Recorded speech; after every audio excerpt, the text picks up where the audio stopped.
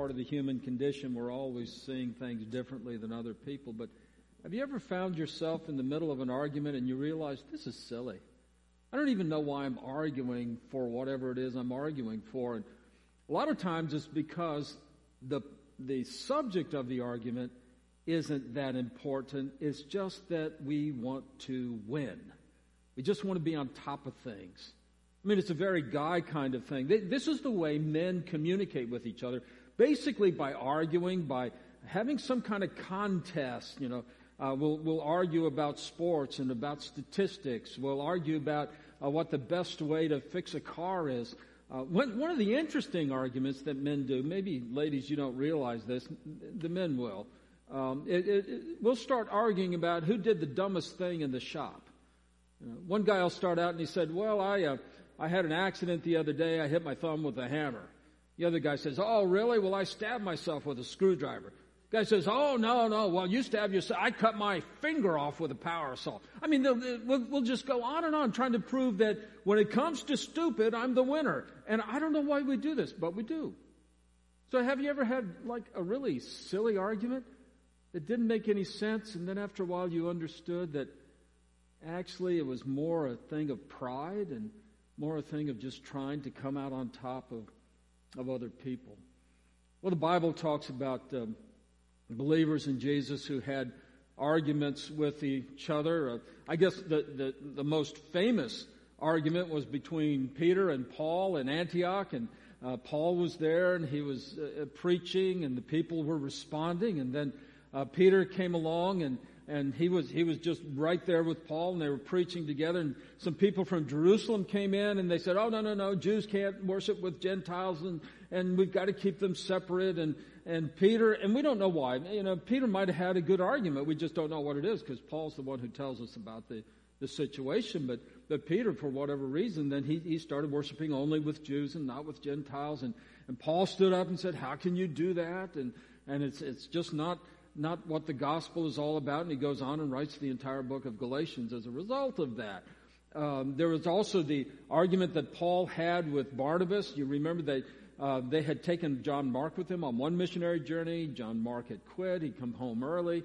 And then on the second journey, Barnabas wanted to take Mark along again. And Paul said, no, I don't. Barnabas said, yes, we should. And so they actually had to agree to disagree, and they went their separate ways. Barnabas took Mark, and Paul went off with Silas. Now, if you're listening closely, you're starting to see that the common denominator in these two famous arguments is Paul. And maybe he needs to look at that. I don't know.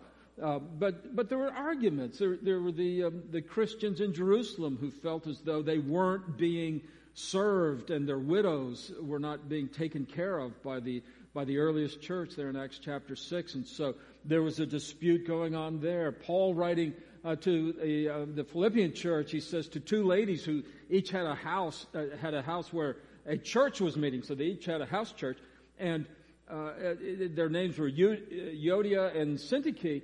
And Paul says to them, I tell these ladies to get along with each other, because evidently they were arguing all the time and going back and forth. And on it goes. Arguing is sort of a very human kind of thing to do. And it shouldn't surprise us that it comes up in the body of Christ. There's a lot of discussion going on now about what churches should do, what churches should not do, what should be the rules, what rules are unnecessary. And I tell you, if you've read as many different plans for opening churches right now as Randy has and as I have, you just be overwhelmed with the fact that nobody sees it exactly the same way. There's certain things that are common principles, but everybody has a little bit different take on it. And if we're polite, we call that a discussion, and if we're honest, we call it an argument. We're going back and forth. But there was a time when the disciples, the followers of Jesus, got into a really silly argument. I mean, there was no way to redeem it. At least some of these arguments you can say, well, that's an important issue. What are the health issues having to do with opening a church? I mean, that's important. But there's a case and a time when the disciples, they were just being silly. Just out and out silly. And Jesus had to step in. It's in the Gospel of Luke, chapter 9, and we'll read about it in just a moment. But to sort of get a running start into that, we have to understand what the disciples had been through. Just in chapter 9, just one chapter of the Gospel of Luke.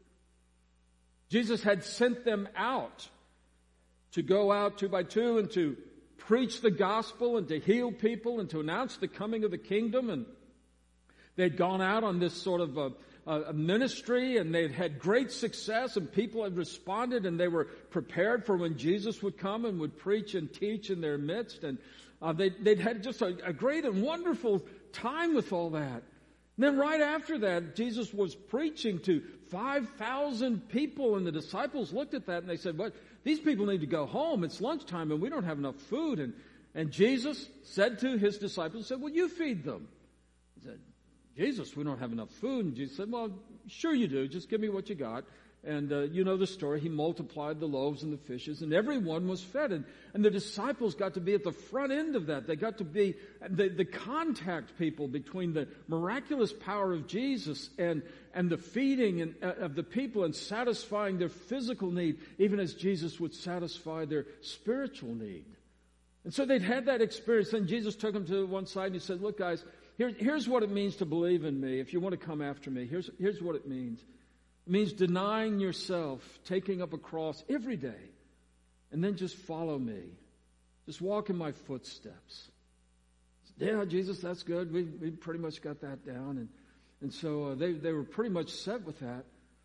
And then a little while later, Jesus takes Peter, John, and James, and he takes them to a mountain. This is all chapter 9, Gospel of Luke, chapter 9. Jesus takes Peter, John, and James. He takes them to a mountain. And while they're there, the glory of God just enshrouds Jesus. And the wonder and the beauty and the majesty of who Christ is was just made visibly evident to them. And then they saw the sanctioning presence of Moses and of Elijah, and seeing that the law and the prophets were also just giving its praise and adoration to Christ. And so in seeing the majestic glory and beauty of Christ, Peter, John, and James had said, "Well, let's just stay here. This is a place to be." And Jesus said, "Well, no, we got to keep going." And so they came down, and these guys they just didn't tell anybody else because they didn't quite understand it. And Jesus said, "Don't talk about things you don't understand." But so they come down off the mountain. Now, this is called the Mount of Transfiguration because Christ is transfigured so that his glory might be seen in a very evident way. And as they come down off the mountain, there's a big crowd that runs up to Jesus and says, "We got a problem here." And this is the way it is, by the way.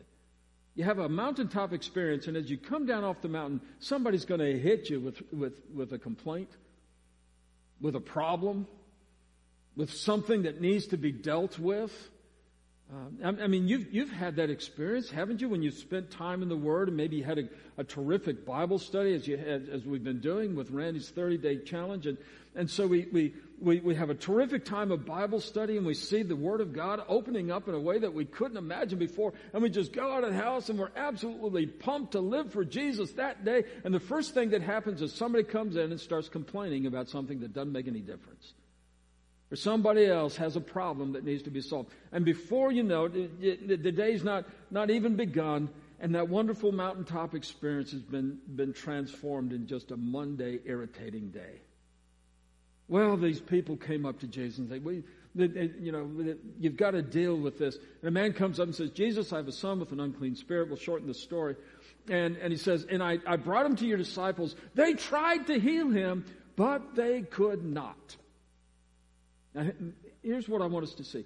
After all the success the disciples had experienced, out on the mission that Jesus sent them out on to the villages to preach and to heal, and success, and after the wonder and the power of Christ to feed the 5,000, and they had this wonderful success.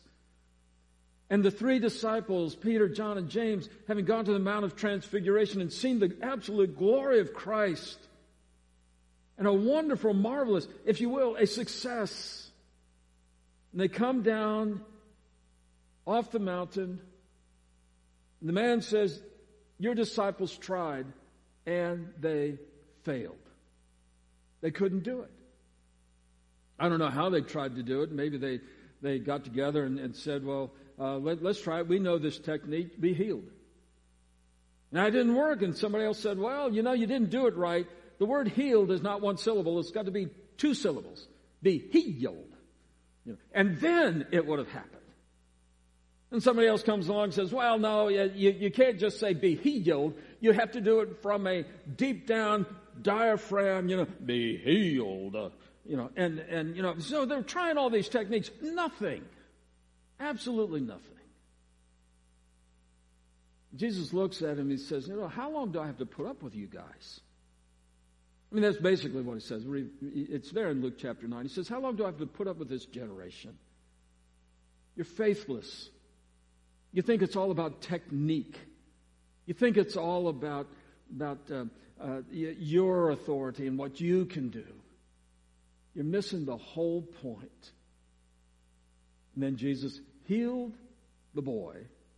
And the scripture says that everybody was talking about the magnificence of God, the majesty of God. They were talking about the glory of God. But this was a failure. And so the disciples are coming out of this situation. They've just failed. Everybody's talking about the glory of God because of what Jesus did.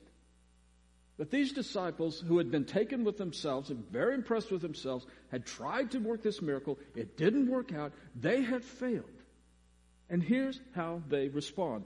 This is Luke chapter 9, verse 46.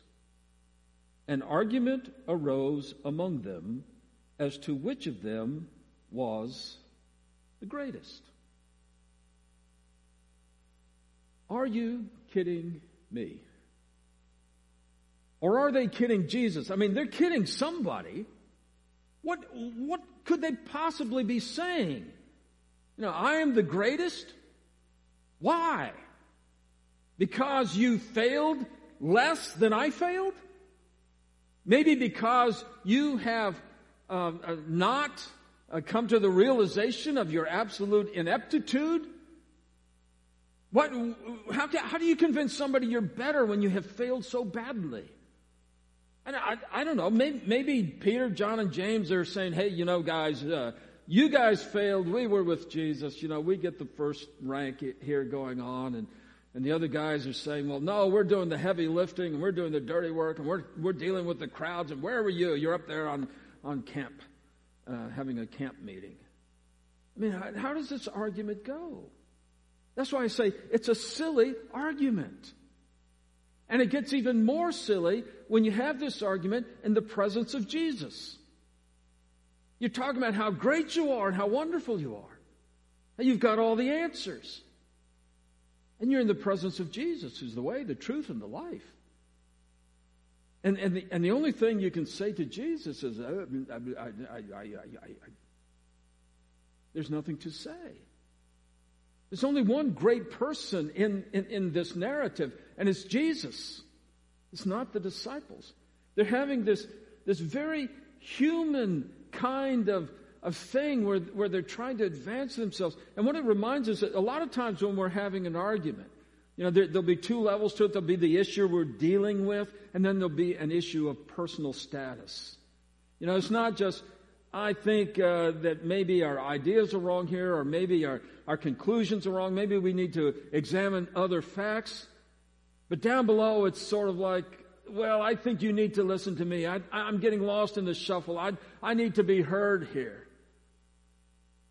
And that's why when you're in the middle of an argument like that and you find yourself you're losing on the facts, you start yelling louder. And then not only do you yell louder, you change the subject. You change it to some other problem where you think you can win. And that's why marital couples go round and round and round, by the way. But this was a silly argument that they're having. I'm the greatest. Really? But we do this all the time.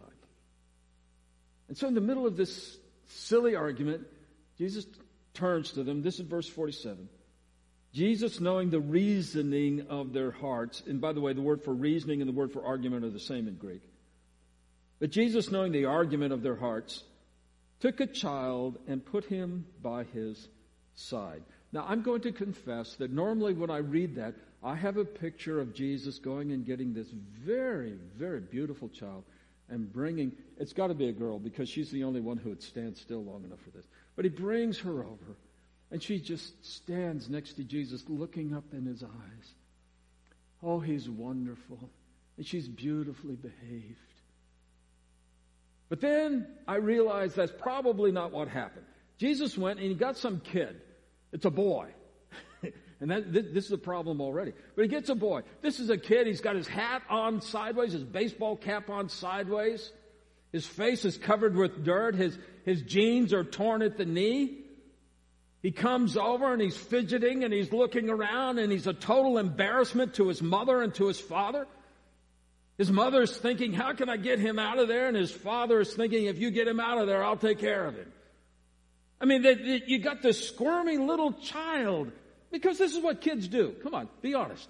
This is what kids do. They're up on stage and you're wishing, oh, why don't you just do what you've been told to do? And instead they're looking around and they're pointing and they're not doing anything. So he brings this kid up and he's squirming around and he wants to get away and all this other sort of stuff. And Jesus said, look at this child. Now some of the disciples knew what was coming. You know, they'd been down this road before. They knew Jesus was going to say something, unless you receive and believe like this little child, you'll never get the kingdom. He says, don't you know that you have to become like this little child to enter into the kingdom? Okay, Jesus, we've heard that. We've got that understanding that we need to become this dependent and on the front end of the learning curve and still in development and a work in process and not knowing and ahead of ourselves and all these other things. Yes, Jesus, we get it. We need to be a child to go into the kingdom. So they settle back and they think that's what they're going to hear. Because that's what Jesus has said before, and it's true. But Jesus takes this child, puts him next to him, and he says this, whoever receives this child in my name receives me. And whoever receives me receives him who sent me. For he who is least among you all is the one who is great. You want to argue about greatness? You want to argue about who's the greatest going on here? This kid is great. This is what greatness looks like in the kingdom of God. This absolutely apparent honesty, this sort of young excitement about life, this one who's totally dependent upon me. That's the greatest. Now that flies in the face of everything the disciples knew. Because what they knew was daddy's on top, then there's mommy, and we would say then there's the kids, the dog, the cat, and the bird. But it's actually husband, wife, and then it is the household slave who tells the child what to do. The household slave is called the pedagogue. And in Galatians, Paul talks about the fact that a child is led around by the household servants. Doesn't even rank above the hired help. That's how low down children are in the cultural stratification of that day. And Jesus says, if you're like this, then you're great. See, Jesus always got these things wrong. He always got these things backwards. He was always saying, if you want to be the greatest, you've got to be the least. He says, if you want to live, you've got to die. If you want to be rich, you've got to be poor. Jesus was constantly telling them, your whole scheme of things has got to be turned upside down because you've got yourself on top and God on the bottom, and you need to understand God is on top and you are beneath Him, His majesty, glory, His sovereign will. So Jesus is saying to them, He says, look, you've got to be understanding that you need to receive this. Now, this is an amazing thing, by the way. He says, you receive this child, you're receiving me, you're receiving God. If nothing else, that should make us run out and hug our kids. One of the things that we're really looking forward to around here is when we get back to the point where we can have our children with us in Sunday school, teaching them and loving on them and having events here and camps and week-long vacation Bible study all about kids and all those things that we do for our children, the programs, the Christmas program, all these things we do for our children, we are desperate to do again. Because that's the way Jesus valued children. We just want that. And frankly, that may be the one metric, the one way to measure that the church is back full blast and going full bore again. It's when we can really love on our children as a church family the way that we have been and the way God calls us to. So if nothing else, this is a call to take and to value and to work towards our children's ministry and getting it back as soon as we can, safely and appropriately. But there's something else going on here. Because you remember that Jesus had told the disciples, they remembered, you've got to be like a child to come into the kingdom. And so when he pointed to this squirmy little boy, he was saying, you've got to receive one another like this. You've got to be willing to stoop down and serve one another like this. You're in the middle of an argument about who's great. But in the middle of that argument, remember that the primary goal of the Holy Spirit in your life is to make you look more and more like Jesus, and more like the Messiah. Jesus once told his disciples, he said, look, who's greater? The person who sits down at the table or those who wait on the tables? I mean, the answer was obvious. The person who is sitting and being served is the greatest. And so Jesus said, who is the greatest? Isn't it the person who sits at the table, not the person who serves? And then Jesus immediately after, he said, but I am among you as one who serves. Now, what's with that? Jesus just told us the one at the table is greater, and yet he's the one who serves. And just in case they didn't get the point, on the night in which he was betrayed, Jesus, knowing his own and loving them to the end, set aside his garments, and he took a towel and a basin, and he went from disciple to disciple, washing their feet and serving them. He said, look, guys, you call me master, Lord and master. You're right, that's what I am. But if I, your Lord and master, have washed your feet, ye also ought to wash one another's feet. Even when you're in the middle of an argument and trying to figure out who's right, who's wrong, who's going to win, who's the greatest, who's the least, you have to understand you are called to be a servant to one another in the midst of all that. There's just no way really around that. And so this was a silly argument. It was silly just because on the face of it, who was the greatest of the disciples? Well, none of them were all that great. But it was a silly argument because that's not the way the kingdom operates. That's not what the Holy Spirit does in our hearts. It doesn't make us win arguments and make us make sure other people know that we have the better mind and the better argumentation and the better technique and whatever it is. What the Holy Spirit does is lead us to live in such a way that we're pointing to Jesus every time we open our mouths. Every time we do something, people are seeing Jesus in us. And so I ask you, have you ever had a silly argument? The answer is, well, of course you've had a silly argument. You're a human being. And the question is then, how do you win in the midst of an argument? And the way you win is by declining to play the game.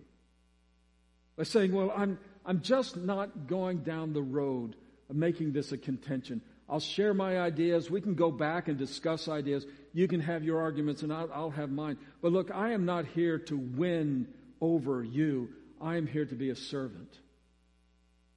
And you matter to me.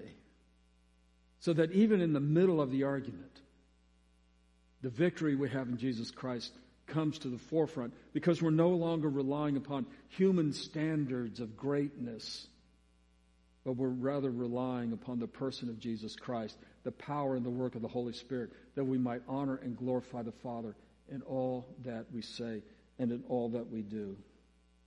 See, that's the whole point. That's why later on, Paul, when he wrote to the Philippians, he said, look, have this mind in you that was also in Christ Jesus, who, though he was God, he was in the form of God. He didn't think it was robbery, something to be clutched and hung on to is the prerogative of being God, but rather he emptied himself and became a servant obedient even unto death. He says, have that kind of thinking inside of your head. It is why we follow the example of Christ, where we would rather serve than be served. And we would rather build people up than tear them down. And where we would rather show and manifest love and compassion for the family of God, even for the least of the family of God among us. Because those who are least in God's family are great. And we win in the midst of an argument when Jesus wins out in our hearts, in our lives, in our faith, in our conduct. So that even we fall into the arguments, Jesus reigns as absolute Lord, supreme in our lives. Let's bow together in prayer. Gracious Father, we turn to your word, and there we see who you are, and we see who we are. And it is revealed to us the vast gulf, distance between your majesty and glory and our frailty and our shortcomings. So, Father, I pray we would be open to the work of your Holy Spirit to come into our lives, into our hearts, transform our thinking, transform our speech, transform our actions, transform our relationships, so that Christ would be seen in us, and as he takes hold of us and as we become more like him, Father, that you would be more and more glorified in us, that our lives would be lived for your glory. And we pray in the name of Jesus. Amen.